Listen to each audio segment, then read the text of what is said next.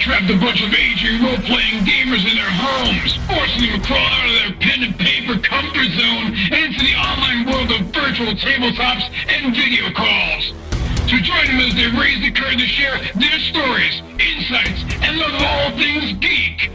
So grab your longsword and your +1 bottle of Viagra and get ready for another episode of Advanced Age Role-Playing Gamers Podcast. That's a lot of syllables for one sentence.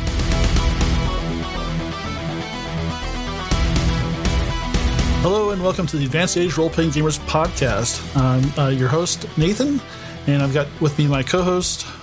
Hi, I'm Matt. I'm the co-host.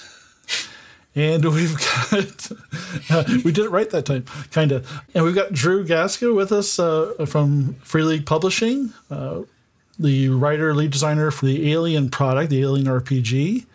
And we're so happy to have you here. As I mentioned before, for the podcast, we've run Destroy of Worlds. We've also played Hadley's Hope and had a lot of fun with it. And some of the things that you created and I threw at them, they still give me shit about. So, well, that's awesome. Then my job was done.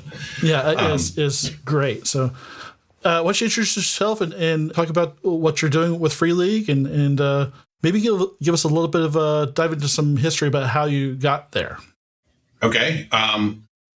So basically, I decided in the early 2000s that I was going to try and run a studio that was going to do comics and novels and whatnot in sci-fi genres. So I tried to pick up some licenses. And in the end, long story short, I wound up with Planet of the Apes.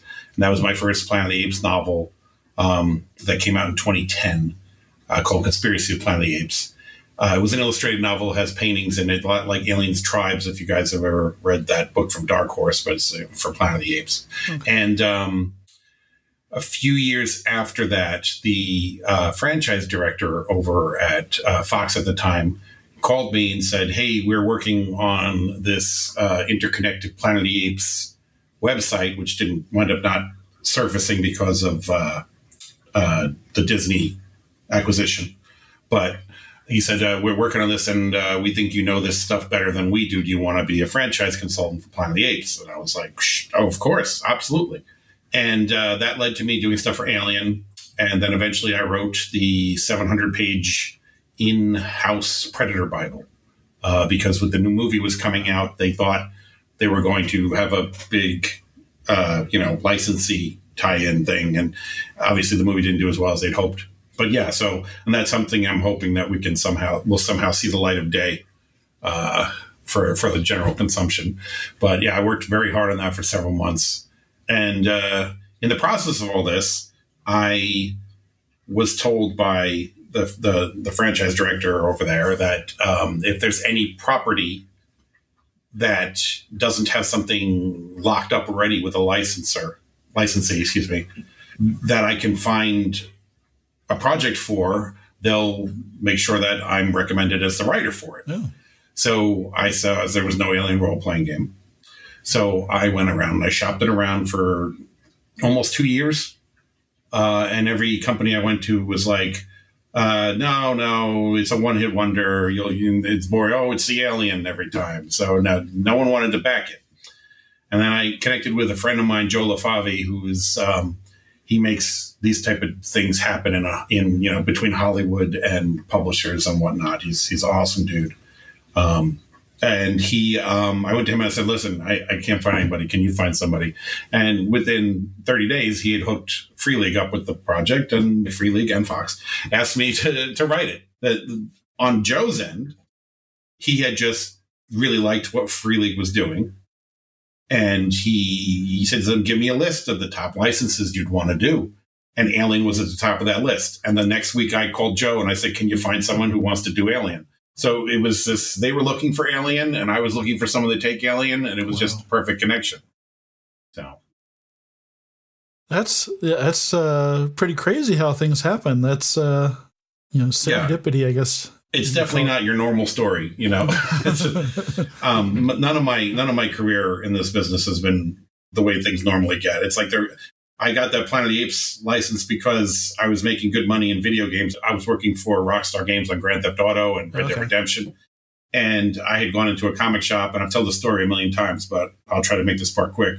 Went to a comic shop, and there was Planet of the Apes comic there. I was like, oh, that's awesome. Who's putting this out? Marvel, DC? And it was somebody called Mr. Comics. And I was like, if Mr. Bleepin' Comics can get a license, so can I. And that's when I got hired an entertainment lawyer and did all that stuff. So that's what it was, just signing. Okay, maybe I just need to make this happen for myself, is what I thought, rather than, trying to submit things and hoping somebody would pick me up. That's what I did. Yeah, that's pretty interesting kind of chain of events there. It's kind of snaking through the process from video games to graphic novel type product to an RPG. Had you written any other RPG products? No, but I was a GM for 22 years. Okay. And I had already retired working on that. I say retired, it had been like 10, 15 years since I wrote any RPG stuff because I just didn't have time with my work. And I was coming on to just write the setting and lore and to punch up some of the rule sections with some tone, like that, better check what's in your trunk and nonsense like that. That's in the regular rule sections. I wrote all those silly lines and threw them in there, so it wouldn't be dry. Because the rules were great, but, when you're reading a rule book, you don't want to be reading an encyclopedia. You got to punch up things. And someone else was supposed to be writing the Adventure Chariot of the Gods.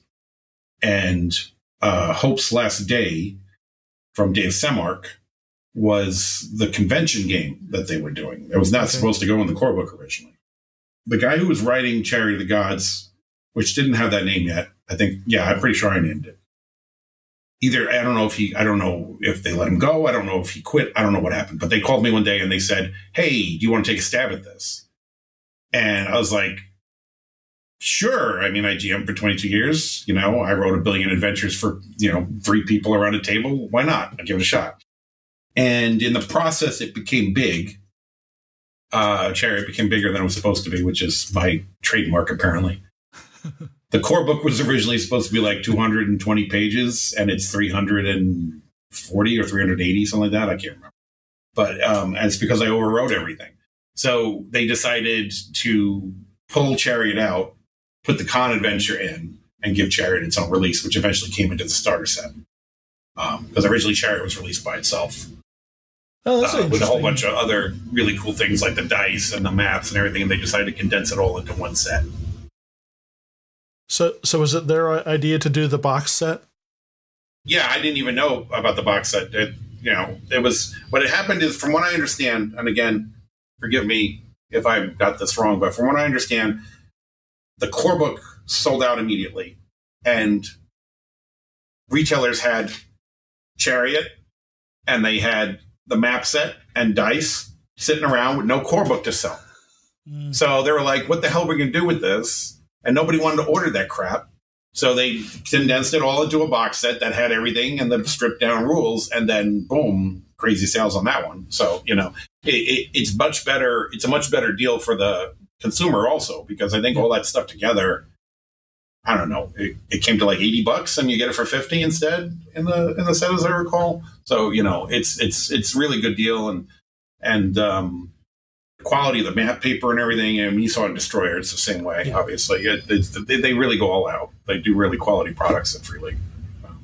Yeah, we've been really impressed. So, I mean, growing up, TSR, all the sort of, the older game companies, I've kind of feel like Free League's really coming into the spotlight of being a major. I mean, if you talk about so first of all, it's interesting that no one was interested in aliens. Like, I get the idea that, it's just the alien, but even still, that's a genre or an event thing that has everybody knows it, right? Everybody knows it. Everybody wants to be Ripley and the giant, loader going toe to toe, or one of the Marines, right? Or it's a great setting. And Free League they've got aliens now, right? They've got Lord of the Rings, right? They're getting ready to release Blade Runner, so they've have been pretty savvy to support some pretty, I would call, cultural icons, right, for the sci-fi and fantasy genre. Well, I mean, here's the thing with Alien. Like, it could very easily turn into a one-note thing, especially if you're not going to make use of the cool stuff that's in the prequel. Because that black goo gives me all these opportunities to do weird things with the stories. And minor spoiler alert for Chariot, because I'm not going to give the exact thing away, but Chariot is set up just like the first Alien movie is. You're on a ship, you encounter a lost ship that's been lost for a long time, stress call thing. The particulars are slightly different, right? You get on board that thing, and you're expecting the alien. But I don't give you the alien there. So everybody at the table is suddenly, wait, what? All my expectations are blown. What the hell am I dealing with? And there's a few people that complained, why isn't this the regular alien in this? And this is exactly why, because we needed to capture that I don't know what the hell is going on from the players. And that's why I pushed for it to be not the alien, but a variant. So, yeah, it's funny. Some people hate the prequels so much that I'm going to change it to the alien. It's like, okay, you change it to the alien, but then you just unbalanced everything. And I've noticed that a lot of people who change it then I didn't like it. Well, you didn't play it the way it was intended. So, yeah. But in most cases I've gotten, and I really am happy about this, I get fans telling me that they didn't like the prequels until they started playing Chariot and this, and then they suddenly realized there's all these cool ideas in the prequels. They may have just not been realized as much in the film. My favorite fan review I ever got was Alien Chariot of the Gods redeems the Alien prequels. That's great. That's awesome. So, there's all this stuff that's there, and I could see why someone would think, because, how many times are you going to go up to the egg and look in the egg and, right. Face hugger. Okay, yeah. And the alien should never be something like yawn. It should be, oh my God, it's an alien this time? I'm getting the bleep out of here. Can I curse on this or no? Oh, yeah. Yes. Okay. Yeah. So I'm getting the fuck out of here, okay? Yeah. That's what it needs to be. So you have to have other things in there so that when you actually get to the alien, it's more special. So it's a balancing act is what it comes down to. Well, I could tell as a player in Nathan's, when he ran Destroyer of Worlds, the whole, I'm not giving too many spoilers, but that extra added dimension of having something else other than the alien, because none of us, right, everyone's seen the movie way too many times probably, right? But having something else that you don't know what it is, you don't know what it's going to do, you don't know, and actually we left that game with some mysteries never really solved. So it's kind of an interesting... Which I didn't know, which leads to one of the questions I wanted to ask is so was this always going to be a trilogy? Because we could, or maybe even more than that, because we can see the Draconis strain story kind of from Chariot Gods to Destroyer Worlds to A Heart of Darkness, but there's also a bunch of it in the CMOM. Yeah, in the Conan Marines Operations Bound. Yeah. So when I wrote Chariot, I was like, okay, I'd be stupid if I don't do anything with the rest of the Cronus, because its lifeboat, the ship is here and the lifeboat is missing, So I knew I'm going to do something with that. And I wasn't sure what it was. And I went through all these different things. And I don't know if you've heard, but Destroyer was originally very different. Mm-mm. Destroyer was originally about a virus that was out of control on a colony. And nobody knew who was sick and who wasn't. And I had ideas for story cards that were going to tell you to cough and things like that. And, but then COVID hit right after I finished writing this. Oh, no. And so I wrote that during the fall. And then in the spring, Thomas calls me and he's like, we need to rethink Destroyer. And I was like, at first I got up on my high horse and I'm like, no, sci-fi should always address the issues of the day. And we should tell stories about it. And he said something very humbling to me, which made me realize he was also right. I was right, but he was right too. You don't write a story about a man escaping a burning building the day after 9/11.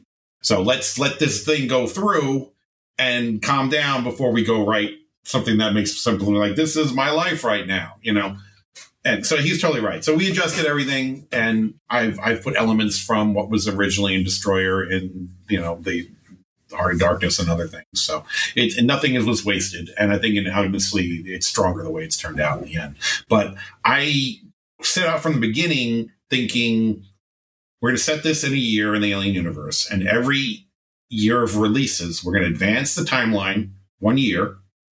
And there's going to be fallout for the things that are happening. I wanted this to be living, breathing. And then I reached out to Titan in regards to their novels. And I wanted to have some kind of interaction with us and them. And Cold Iron Studios, who did the Alien Fireteam Elite game, they actually reached out to us so that we could sync up the histories and everything. And a lot of stuff I put in the CMOM, which is Colonial Marines Operations Manual, people, in case you don't know the abbreviation. A lot of stuff I put in the CMOM sets up stuff that's actually in Aliens Fireteam Elite. And apparently I found out that they actually accidentally give away the secret of one of our campaign missions in there by saying 20 years ago this thing happened, which is awesome. At the same time, it's not, because that takes place 20 years after our thing. What's great is if you played that adventure, you're sitting there playing Fireteam Elite and you're like, they're talking about me, because it says 20 years ago a Marine team did X, Y, and Z. And we've tried to work it in so that you're now interactive part of the Alien universe. We won't give away enough information when we talk about it in a novel or something so that it's like it won't fit your campaign.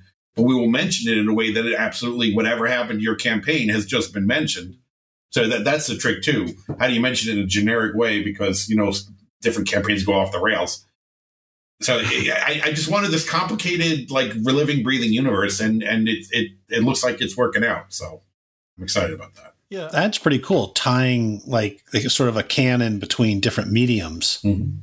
Well, that kind of plays to your strengths too, because you've played in all those mediums. So yeah, and in the past, companies wouldn't have been interested in doing things like this because everybody just wants to do their own thing, and that's why you have all this disjointed stuff in a franchise that doesn't feel like it fits together.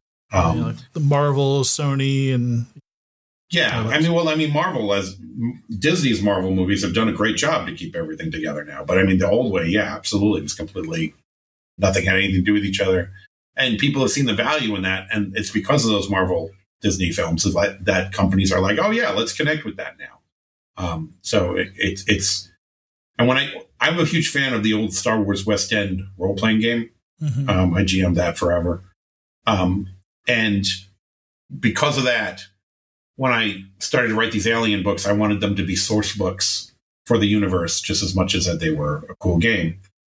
Because there's always that person who, I had friends who bought those Star Wars source books just because I'm a Star Wars fan. I'll never role-play this thing. But then it stares at you and it's a gateway drug to role-playing. So, and those books got handed off to authors as source books for their novels in the Star Wars universe. And that's what's happening now with the role-playing games. They're being given to their writers and stuff, and I think that's fantastic. We're all in sync now. Well, and they're treating the IP like it's they're treating the IP well. They're taking it seriously and not, you've seen some growing up. There were probably like 2 or 3 D&D movies, and they were all awful, and they just it was just like, okay, we're gonna make a few dollars on the people that are fans of this stuff, and it's gonna be it doesn't really matter if it's any good. But now, the quality that Free League is putting out in Alien and the other IP that they've got a hold of now is just phenomenal. Just the art, the build quality, the books is super nice. The binding is great. So, yeah, I'm loving this. So one of the things I wanted to ask you about was I'm probably just a tiny bit older than you are, but we've probably been playing games about the same length of time. How old are you? I am 51. You're a year older than me. I turn 50 next month. So I was never a huge fan of pre-gens for characters until I played Destroyer Worlds with these guys. I guess as part of it, I think, is the way the system works, where you have a buddy and a rival, but the backgrounds worked really well, and my friends did such a great job bringing those characters to life and just diving right in and making them run. Like our friend Sean, there will never be any other Gunny Sergeant Mason, and Tears Dante was just totally off the rails. See that, and that's Hammer. I'm sorry, Hammer. Hammer. He played Hammer. Yeah, that's an interesting thing, because I look at the Reddit stuff and I see what people are saying and whatnot. And every now and then there's somebody who has negative comments, and you can expect that. And I read these negative comments and think, okay, whether this guy is right or wrong, why did you get to that? Okay, what can we do to make sure that doesn't come across that way? It's because no matter what, you can always learn. Okay. Yeah. And there's people, I think the people that don't get the game are because they're not willing to broaden their horizons of what role playing means and stuff like that. And because I've heard several times that, there's no player agency because you've given us a character and then you give us these agendas. But I've seen people at the table just take those agendas and do such interesting different things with them and betray everybody in a completely unexpected way. And when it all goes down, and I've seen people who don't role play sit down at Alien and be like, okay, now I have a guide to what to do. So I know what this character is supposed to be. And they do their own interpretation of that character. And it's great for that. And if someone wants to use their own characters, absolutely. That's why we have campaign play, Yeah. If you could modify things in any cinematic to use your own characters as well, but the GM has to be aware of the balance. It's like, why does this guy have a split personality? There's a reason for that because it's important to the story later on, yada, yada, yada, So it's you got to be careful when you change things to balance it is what it comes down to. Hammer seems to be the one that people really have the most unique experiences with. Oh, I mean, yeah, there are just so many quotable moments. So there's a part where they come across a kid and something's not quite right with the kid. Right. And just his reaction to the whole thing was like every time I listen to it, it's like the funniest thing, and it's awful, and it's those characters. I think there was just enough in them for my players to grab that and just make it their own, and they really just didn't skip a beat. Maybe it took a couple of sessions to kind of really get in the groove, but after that, it was just beautiful. But so that I really liked. Well, and Nathan, if you don't mind, so as a player, I didn't feel when playing I didn't feel that those pre-gen characters felt railroaded at all, even with the agendas, right?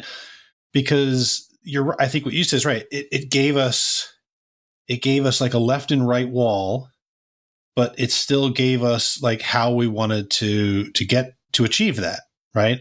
So no, I thought it worked really great. So I liked my character. I loved the agenda. I got Dante, who unfortunately, after what, I don't know, it was like 5 or 6, 7 sessions in, I realized Dante's supposed to be a woman. I didn't even, I played him as a guy, and I just didn't even realize I was back, and I was reading through, I was like, oh no. But what difference does that make? That's fine. Right. So Dante was a guy for me. And so it was like, but I had a lot of fun with that. And I, won't say why. Dante's got a very, I like his, that came down to the wire for his backstory. So sorry, Nathan, No. I was rambling anyway. So, So let's talk a little bit about Heart of Darkness. Okay. So I've been flipping through it, and do you want to talk about the star of Heart of Darkness? That's what I was saying. Do you recognize anyone from the book? There you go, the tuxedo cat. Yes, he's asleep. Good kitty. Just reading through that and just seeing now the evolution of where you've taken the whole Draconis strain bit is just kind of blew my mind a bit. And also, so I was reading through it and I was thinking about how writers usually take like a piece of themselves and they kind of put it into the stories they write. And then I got to Cuddles. and then I got concerned and disturbed. And what part of Cuddles disturbed you? Oh, just the whole, especially kind of the narrative description, right? And that the whole piece is just 51 years old. I feel like I'm fairly jaded and hard to kind of like gross out. I've got Clive Barker books and China Miéville and. Holy shit! I mean, do you need to talk to somebody? Are you okay? I'm not gonna name names, but several years ago, not that long ago, but a few years ago, I had an editor tell me that they didn't think I had the chops for writing horror. So I was like, oh, really? Let's see about that. Challenge accepted. Let's tie them to a chair and make them read that whole bit. Actually, the whole section. That everything kind of leading up to that was just like, it was like, oh, that's bad. Oh no, that's bad. Uterus? What? No. And it's just, whew. There's one part in one of the events where something really nasty happens, and then I wrote afterwards, okay, I think the writer has a problem. And they left it in the book. I thought they were going to, put it there for Thomas and Nils, and they left it in. I saw it. I was like, oh my God, that's great. Yeah, and actually, I love that meta kind of stuff, as Matt will probably attest to. But so speaking of that, so that's really well done. If you like body horror, this is got it. So the funny thing is that I can't watch I can't watch like Saw or anything like that. It's too disturbing for me. I can't deal with that.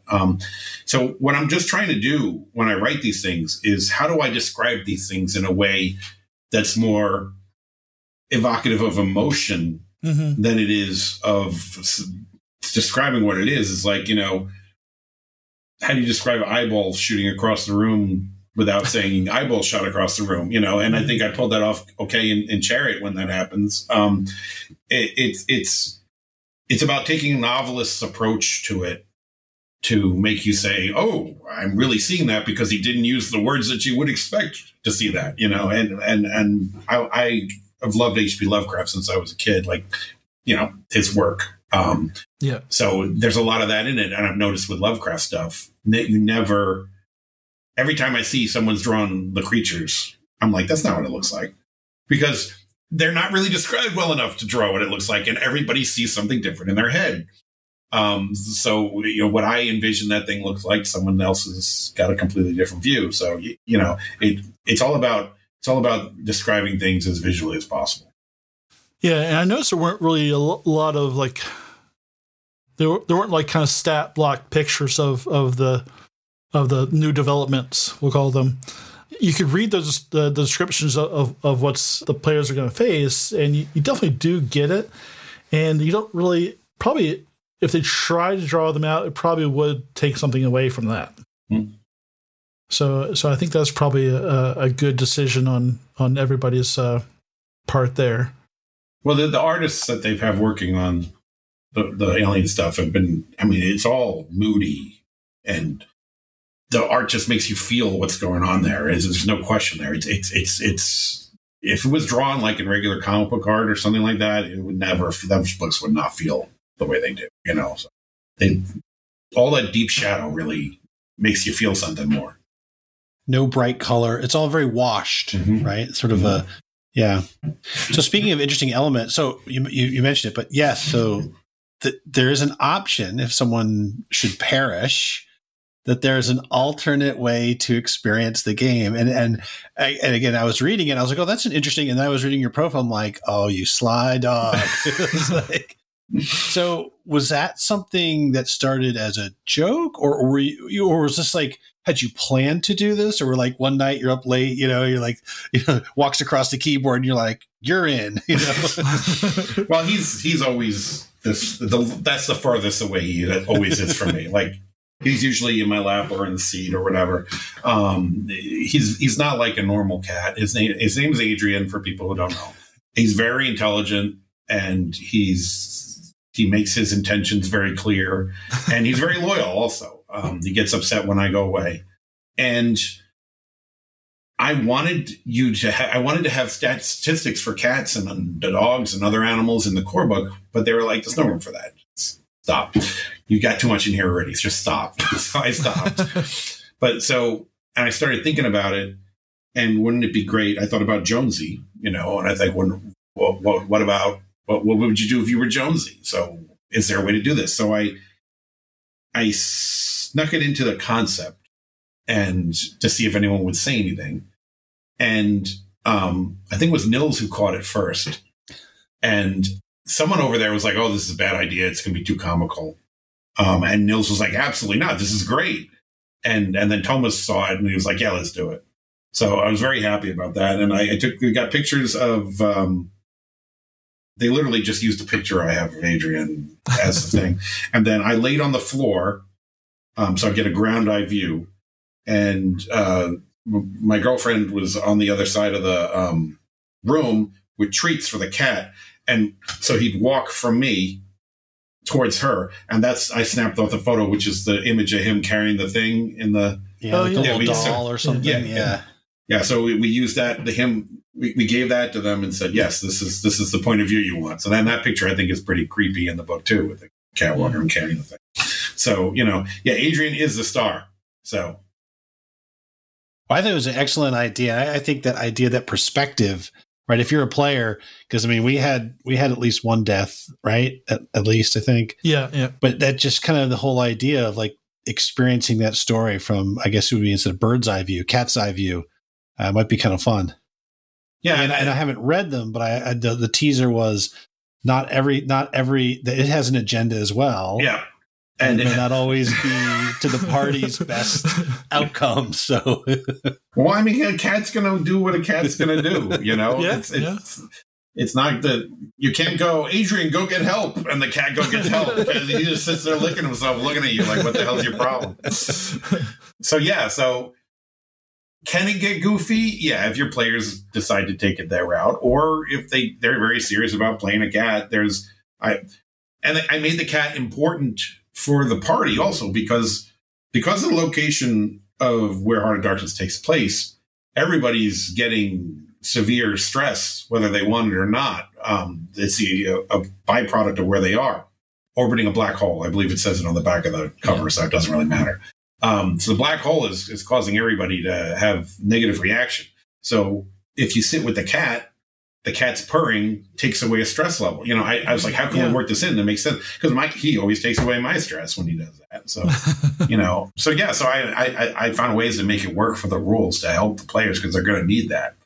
So, yeah. So there's a lot of science in this one too. Just did you do research for that, or is there other people working for?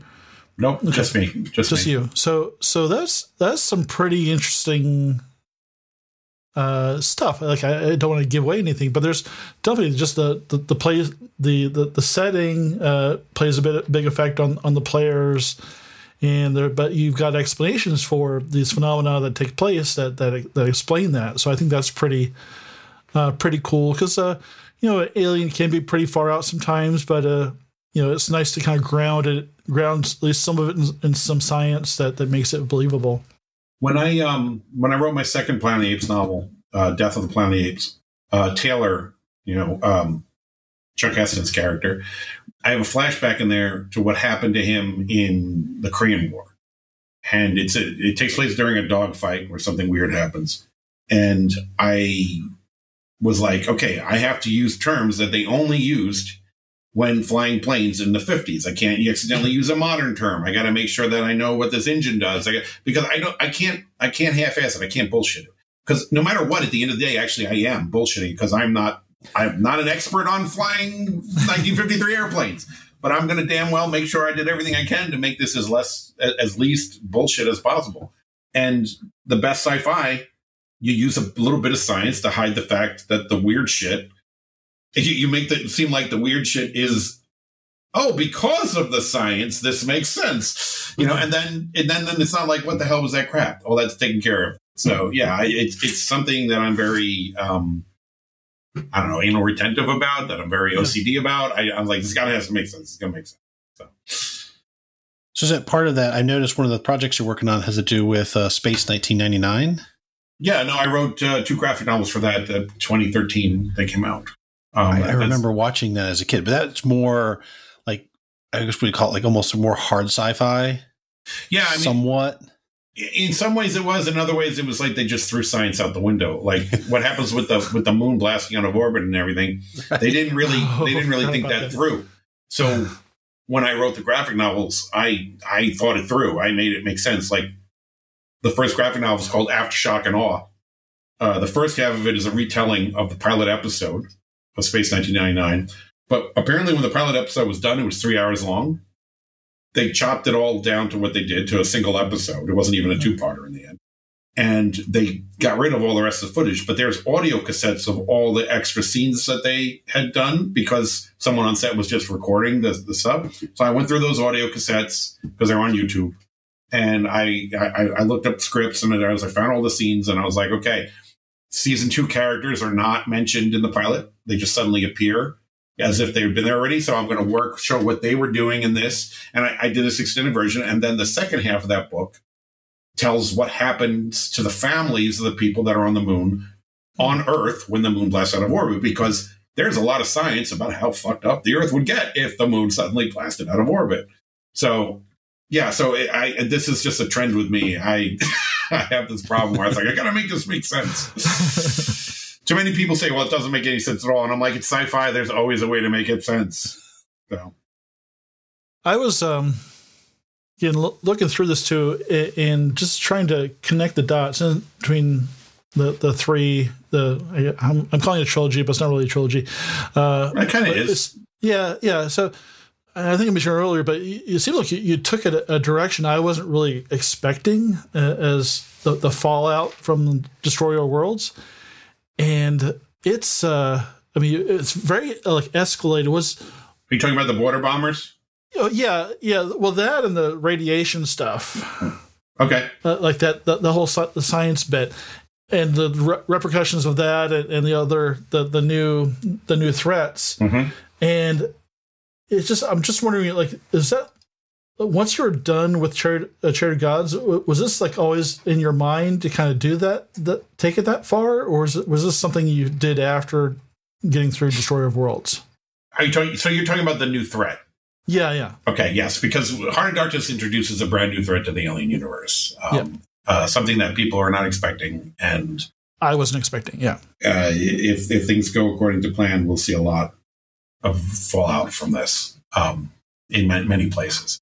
So it actually it came about from me thinking about, okay, so it's very difficult to talk about these things without talking about these things. You know what I'm saying? It's hard to ask the question. I was and trying to figure out. We definitely don't want to ruin it for anybody. But no, not at all. It's worth it. Yeah. My approach to these things is with a license. I will never be like, oh, I got to do this license. Well, I really want to do this story about basket weaving. So now we're going to basket weave an alien, okay? Because that's all I really care about. Basket weaving is my passion.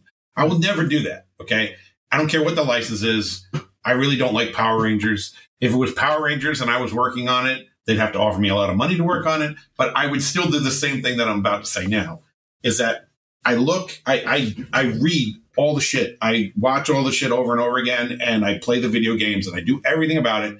And I say, okay, we have this here, and there's this here, okay? But this kind of implies this, even though it was never intended to. So we'll do the story that does this.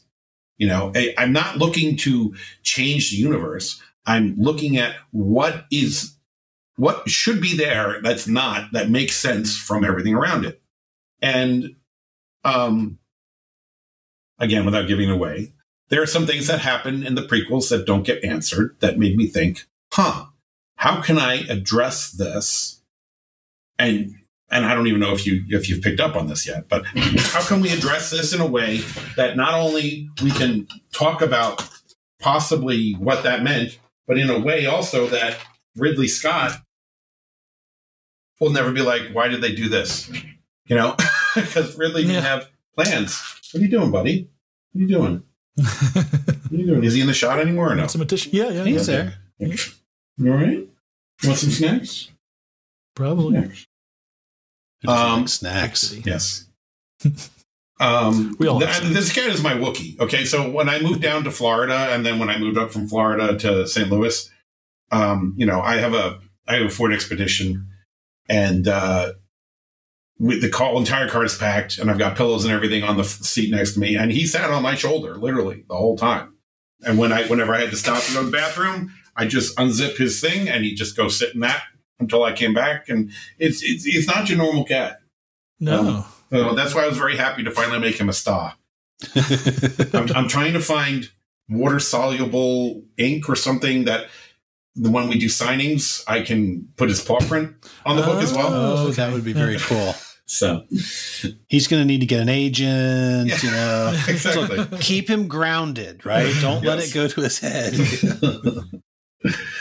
So what do you call it? Anyway, I'm sorry, that was a tangent. Well, we were talking about the connecting the dots and stuff, right? Yeah, implied.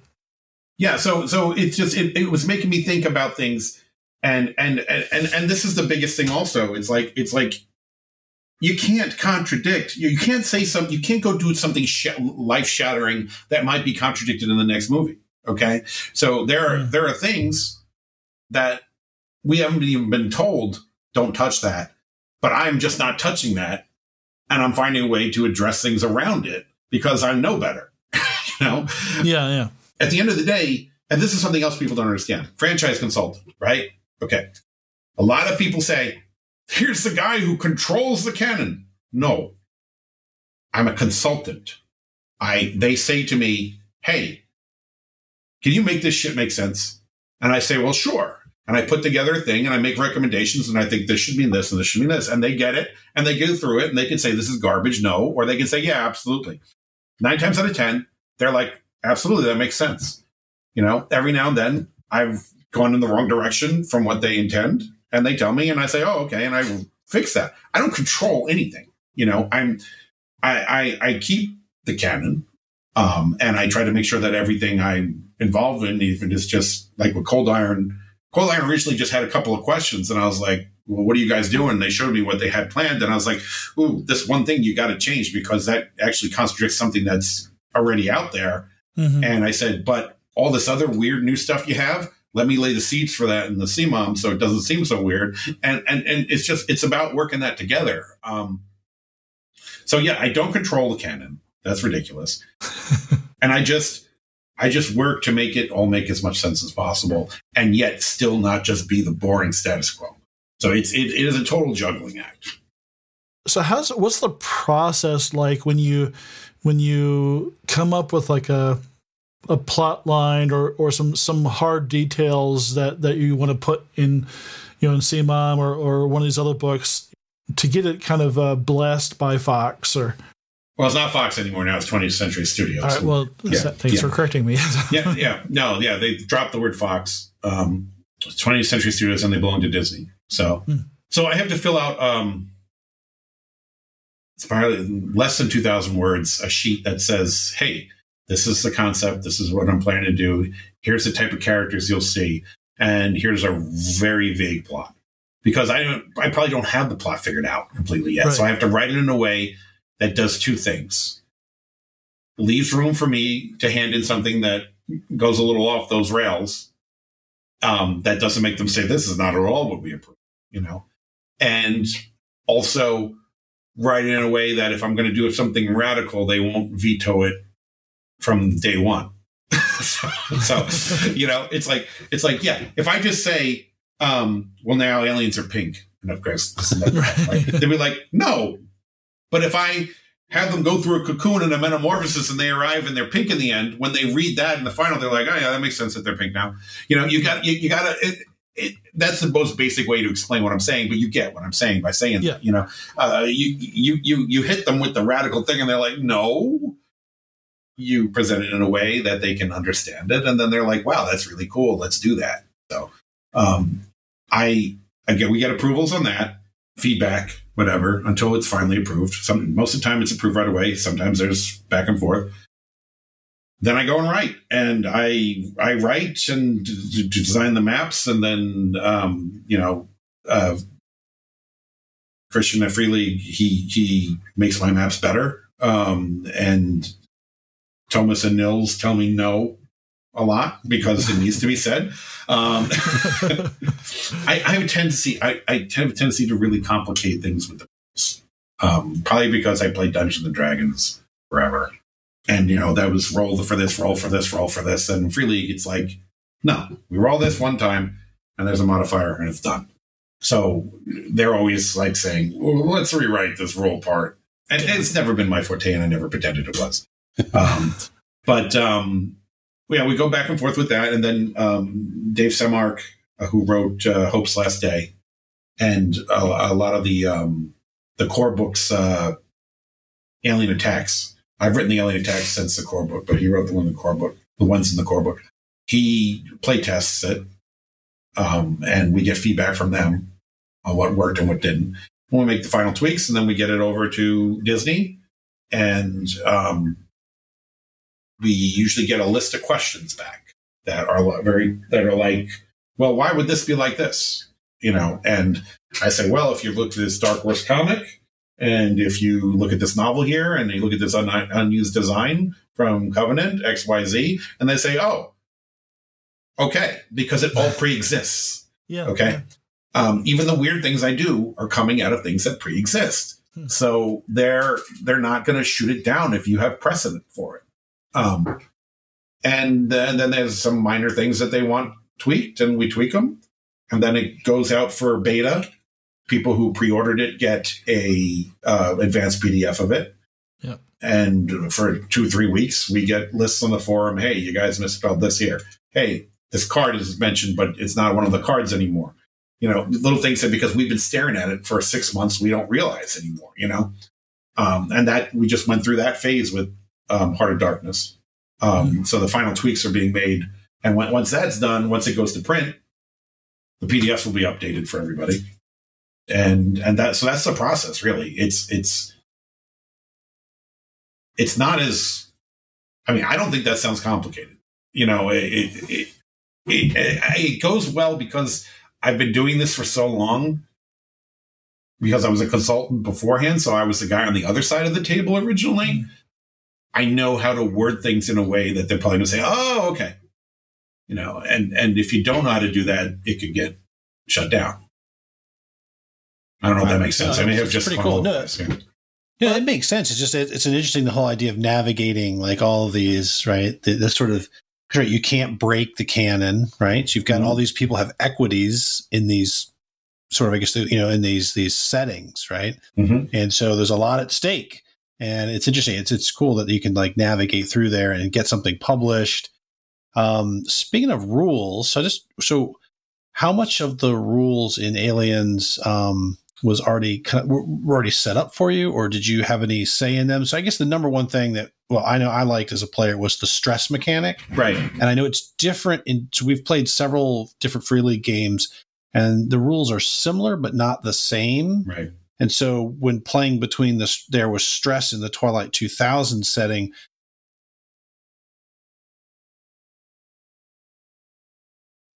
Called the stress and panic cycle. Yeah, the stress and panic cycle. And one of the things that I know I enjoyed as a player was the concept of like, again, going back to D&D, as you play, your character gets better and better and better. I felt for us with the stress mechanic, it's awesome because the best our characters were at moment one. And everything after that. And as we hurtled toward the climax, there's less time to just sit and relax. It's just, are we going to either be killed, or are we all just going to go, so that, I don't know how much of that mechanic you had, you work with, or was that just a set piece from them, or? So absolutely none of it. Like I wrote the core book stuff blind of any rules. I didn't know what they were doing with the rules. I didn't know anything. I just wrote stuff, and then they put rule stuff in. That's not the way it is now, because now I know it. Now I just write stuff and get chastised, and they fix it. But when I first came on board, I wrote this document of what I felt like, this is what I think we need to have in here, what we need that. And I had, and like I said, so with this, I don't know what Free League, I don't know if I inspired this. I'm going to guess that I didn't. But I had said in the beginning that I think we need to have something for post-traumatic stress disorder. Because it's just like, even in the first Aliens comic books that were set 15 years after Aliens, an older Hicks closed his eyes and saw the aliens every night. He couldn't get over it. And I just thought that's really, these things are so terrible that makes sense. Yeah. So we need something for post-traumatic stress disorder. And so that was some of the things on my list. So I don't know if they were already playing the stress rules, probably. I didn't tell them how to do it or anything. I'm pretty sure they came up with it all on their own. We're just like, oh, good, we're in sync, you know? So yeah, no, nothing to do with the rules. What do you call it? I was just here, like I said originally, I was just here to write the setting. So, well, it matched however that was decided, it matched very well. Nathan, I just don't know how long we're going to go, and Sean will kill you if you don't ask him about the Rhino. So the Charger and Destroyer of Worlds, that's one of the things I told you they get early on that they keep giving me shit about. Like, basically, it probably comes up like maybe once every 2 weeks. Okay. How it just a rhino-sized alien snuck up on them and almost killed all of them, but didn't manage to. It was actually really extraordinarily ineffective just from the die rolls. The best way to get away from those things is to go down a normal sized corridor that it can't go down. Yeah. But yeah, they were. I think the unburnt was like that this thing could hide from them for so long, but I liked it. It worked out really well. It was super funny and terrifying at the same time because one of the characters got basically pinned by it. But yeah, so that's one of the things that they really continue to give me shit about. But I think it was fabulous. That's not really a question, but I do have a question. Well, I think the question was it designed to be a stealthy creature? Yeah. Should a giant creature have unfolded itself from the ceiling? Nobody saw it, right? I think that's what we were giving them a hard time. We're like, really? We didn't see this thing? And it just drops down on us. What room were you guys in? The ammo dump. The ammo dump is a pretty big room, so I could see that. Yeah, if you guys were in the command center, I would call bullshit. But no, it was the ammo area where it was supposed to be, and I probably didn't describe how high the ceilings were properly or something. But it folded up, like aliens do. It would pass as a big bulky piece of equipment, especially with the lights out, since the power was not on in that place. Yeah. So but those things really aren't designed for stealth. No. But if it was hibernating, then absolutely you wouldn't catch it right away. But I'm sure once it starts getting to the ground and moving around, you're screwed. Yeah. Oh, we were well aware once it got to the ground. It's like, why are all these dead bodies smashed on the ground? One thing I wanted to ask is so do you hide any Easter eggs or kind of personal references in the stuff that you write? Just kind of stuff that's absolutely just not for you. Besides the giant full page picture of a cat. I'm going to walk out the room now because that's. So, besides Adrian, Smievsky, which most people pronounce Zimajewski. Oh, that's my grandfather. Okay. Yeah. My grandfather had this thing with his belt, just like that character does. And my mother's maiden name is Smievsky, and we would constantly get telemarketers calling, "Can we speak to Miss Zimajewski?" Like no one can ever pronounce it, which is why I worked that all in. There are fans who have said, "Hey, can you kill me?" And I'm like, "Absolutely. How do you want to die?" So I put fans in there. Some of the one, I think one of the Colonial Marine commanders, the commandant or something like that, was named after one of the fans as well. I may have put an in joke about certain actors from a certain film franchise in one of the Destroyer events. I do little jokes like that to see if people notice, and I'm surprised how much gets noticed. I really am. People are like on the ball with this stuff. So, I think most writers do this, whether or not if they're really good at it, then no one ever gets it. And then it's not really funny, is it? You remember some of the things or what? Yeah. I do that in, when I'm GMing, I basically put, Gollum from Lord of the Rings in Twilight 2000, and nobody picked up on it. Really? That's I think Nathan has definitely gone over our heads way too many times with some of the references. I think we don't always get them. Yeah. But still, it's for me though, and I know they're there, so that's the fun part. Matt, did you have any other questions?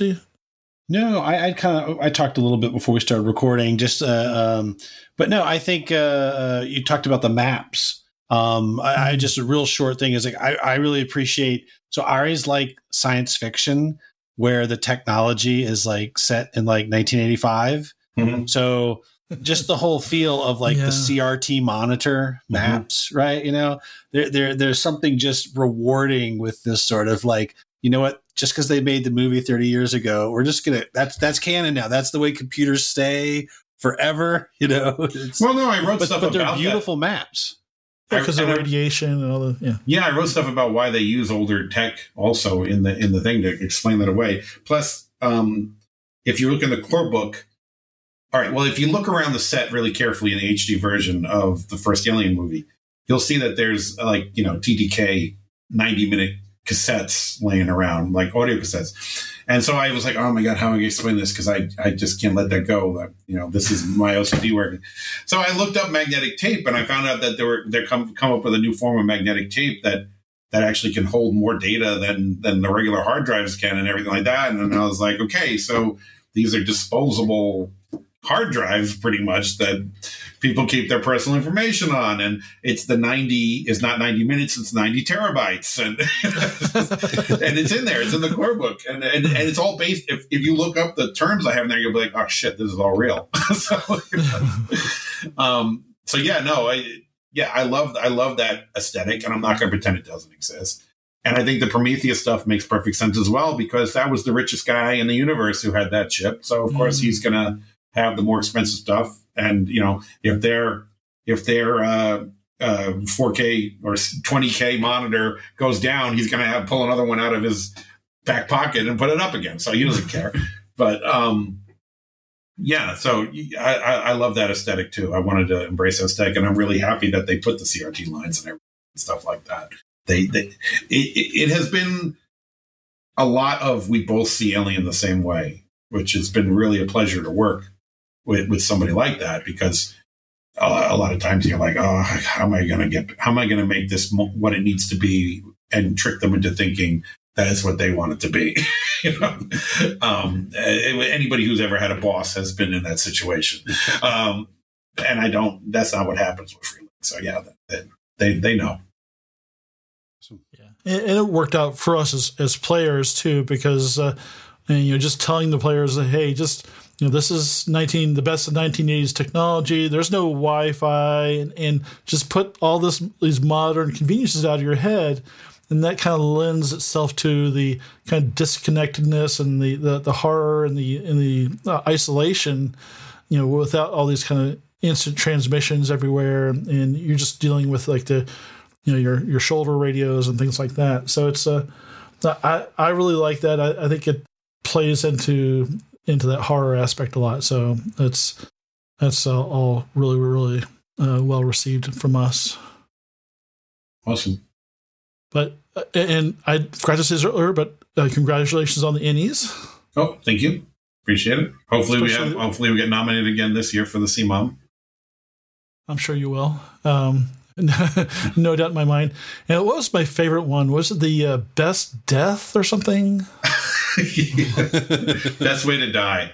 Best Way to Die. That was from Tabletop Gaming Magazine. Yeah, that was an entity. That was Tabletop Gaming Magazine. Oh, okay. I did see that.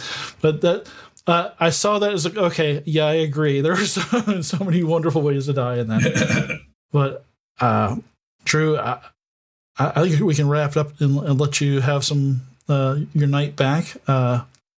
I really appreciate having you with us. It's been a pleasure, especially how much time we spent with your products, really enjoying them. So this has been an honor for me at least. I'm sure probably Matt too. Oh, I've completely enjoyed the setting. He hates me. He hates me. I completely enjoyed the setting, and I've read through. I actually stayed away from reading the scenarios in the Colonial Marine because I'm hoping Nathan will run again. maybe a geek weekend this year. So, but the whole franchise is amazing. You know, it was one of the scariest movies ever watched. And then they followed it up with one of the most badass movies I've ever watched. Mm-hmm. Right. And then there were some other movies they made that, some others. Yeah. I actually love the third movie, especially the assembly cut. Okay. I don't know if you've seen the extended version. Oh, you got to watch that. It's so much better. There are parts in the third movie when you watch the theatrical version, you're like, wait, what just happened? And it's, because they left this big chunk of scene out. That's why, Okay. So I really recommend it. I think it's called Revisit. I think it's called the special edition now, because the assembly cut was when they found the footage but couldn't find the audio. They just had the shitty original audio. So the audio would be terrible and suddenly subtitles would come up for those scenes. And then when they redid it again for the next Blu-ray version, they called it the special edition, and they brought all the actors back into the studio, 15, 20 years later, 30 years later, however long since Alien 3. And they had them re-record the lines so they could ADR it. So, oh my gosh, but it's great. It's great. Okay, check it out. Yeah, Alien Resurrection, I've never been a big fan of, but and here's the thing too. It's like it's still canon. It's not my job, nor would I anyway, to pretend it's not canon. That's not how this works. And the reason why we set the game when we did was only because there's so much more interesting things happening at that time than setting it after Resurrection, because that's 200 years from the future. But one of the cool things is, and you've probably seen this since you have the C-Mom, the Betty, the ship from Resurrection, they say she's over 200 years old. And so I have the Mantis ship that's in the Colonial Marines operations manual as one of the ships you can use. So that's your indicator that, that's still canon, because it's a cool ass ship. This one. Oh, yeah. That one. Awesome. Yep. Yeah, that's super cool. I have all this crap around me because I'm obsessed. So, at any rate, you're professionally obsessed. Yeah. Okay. So, any last words? No. I'm also the lead writer on the Terminator game. That's from Nightfall Games. It's not from Free League. That's going to be coming out. I think it should be in stores in June at this point. I also was lead writer and creative director of Carbon Gray, which is a RPG it's a World War I diesel punk thing that's using the West End game system from the Star Wars days. It's using those worlds. That's over at Magnetic Press Play, and we're planning on putting out a lot of games with the West End rules. We've updated the rules a bit so that they're more in line with modern gaming. There's some things that, honestly, if you look at things, the West End system is almost like the ancestor of the way these games are done now. That the D6 pull dice and all that stuff. It's like, it's clear, hey, these guys came out of this. But there are some rules in there that were like super clunky that we cleaned up, and we call it the D6MV. Which is magnetic variant press play. Is that out now, or the Kickstarter was last year, and I believe they're going to be arriving at the end of this month. You could order from the website if you haven't yet, and then in stores thereafter. But check it out. It's got cool minis and everything. Cool miniatures, not from Cool Minis. Cool miniatures. Got to be careful what you say nowadays. Yeah, and I just, there's a bunch of other projects that are coming up that I can't talk about right now, but I'm working on a ton of things. I have 25 releases to my name by the end of this year, and 10 of them come out this year. So, part of this is COVID related with delays and stuff, but I've been working my ass off, getting those Emmy nominations, awards actually.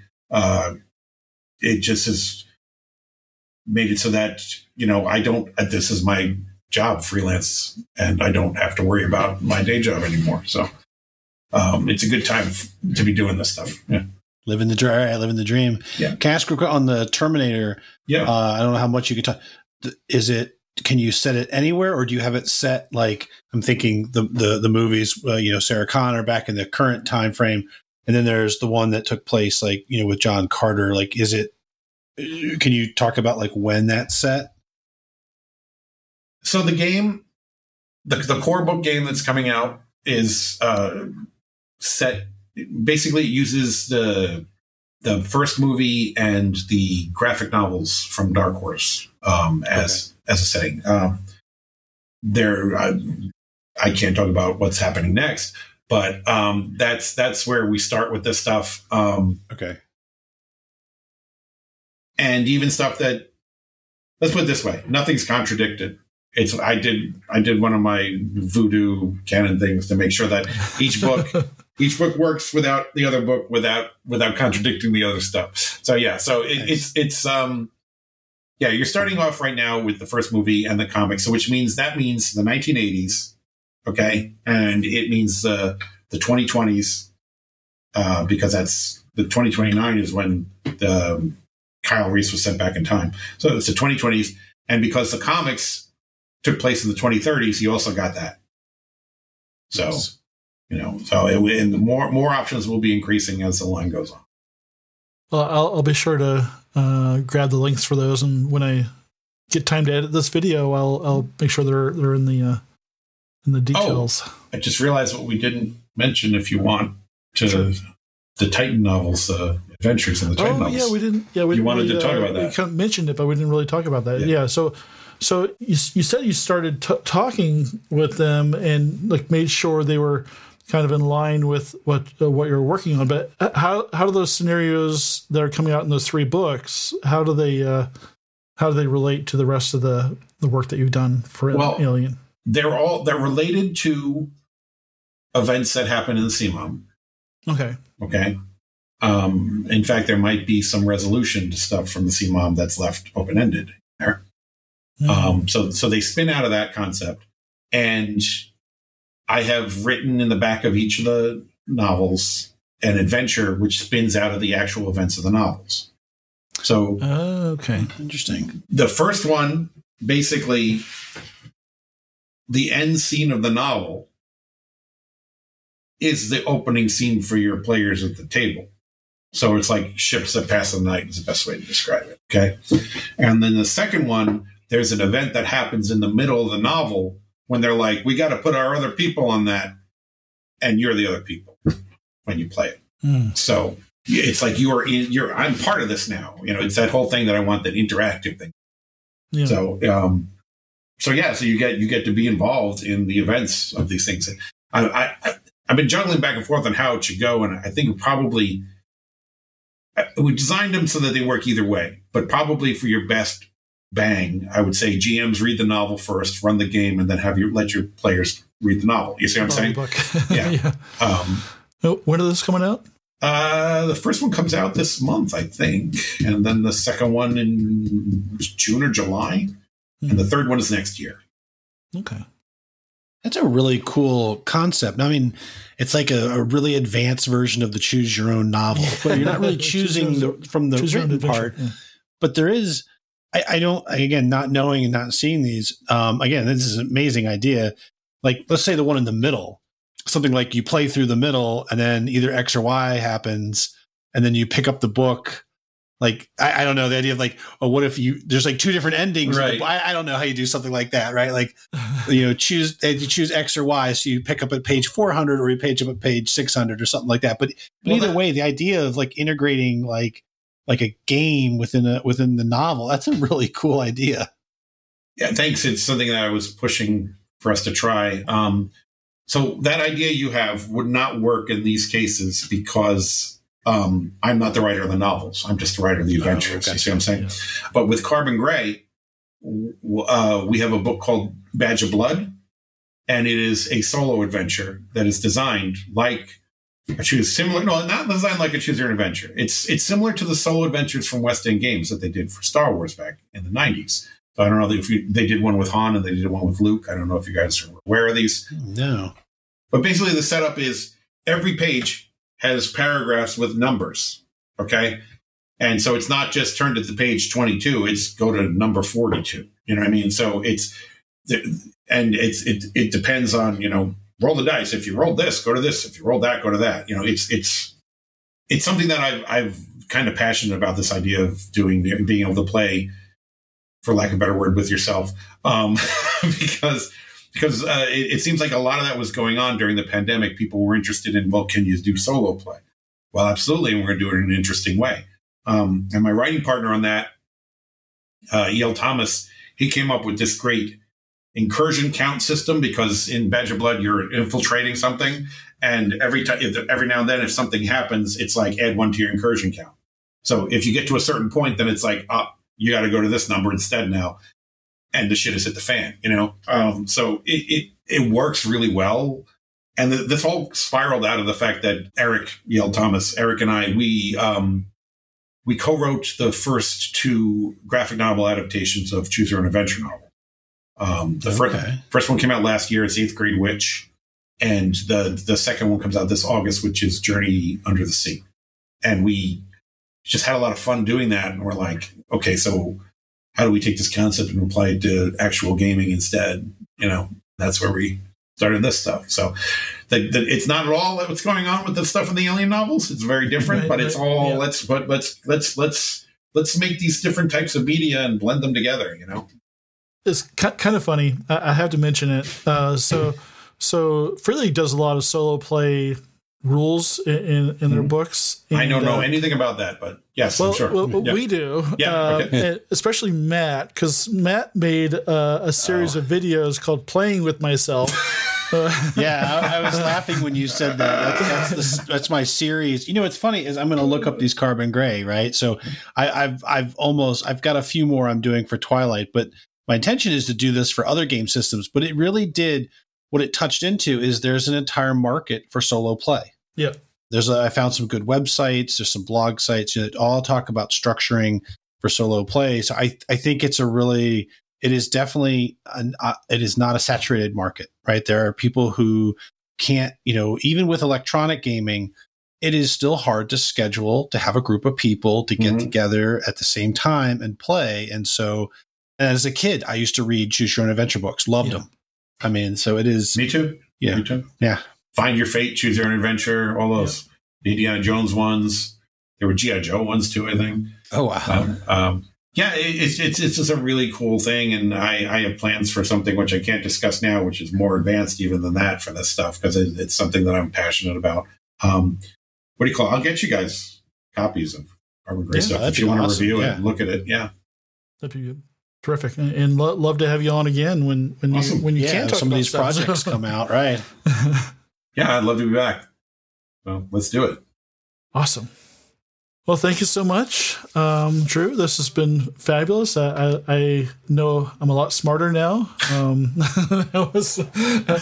Usually people feel dumber after they're in the room with me. So, we've longtime gamers, but neither of us are in the industry, so we find a lot of the stuff about how did you publish, how did you meet the person, like that's very fascinating for us, because it's the whole world behind the gaming system and the publishing that we just grew up playing the games. And so I know it's always great to find out how's the sausage made, right? Yeah. I tried for a long time. I always feel like my career is 10 years behind what it's supposed to be. Okay, because I tried by a long time for doing the things the way they say you're supposed to do. And I was getting nowhere because I was just lost in the crowd. And I was like, all right, fine. I got to do something different. That outside of the box thinking is what got me where I am. And, that first Planet of the Apes book cost me $40,000 to put together. And because of stuff that went down with the publisher, I never saw a dime. But I don't feel like I lost any money because that book launched my career. If it wasn't for that, then Fox wouldn't have called me. For this happened. Would have been that happened. So, that's like a cheap college investment, yeah. Very cheap these days. Yeah. So, it's, I always say that because I went to school of visual arts. I got a degree in fine art. And I, with an emphasis on comic books, that's where I was intending to go. But I always feel like that there were much more talented people than me there at school, but none of them were stupid enough to keep trying every time they fell down, they all went into other fields. And I was just a guy who kept getting up and was too stupid to walk away, and eventually it worked because of that. So you gotta commit to trying to do these things differently, and just, don't give up on your dreams. I mean, I don't want to sound like a t-shirt or anything. You know what I'm saying? Yeah. That's awesome, though. I mean, that's right. Nothing venture, nothing gained, right? I mean, you have to take that risk. That's awesome. So really enjoyed it. Really enjoyed talking to you. Thanks. Thank you. And so we'll wrap it up there. Thanks for watching, everyone. Hope you enjoyed this informative session. We'll see you again some other time.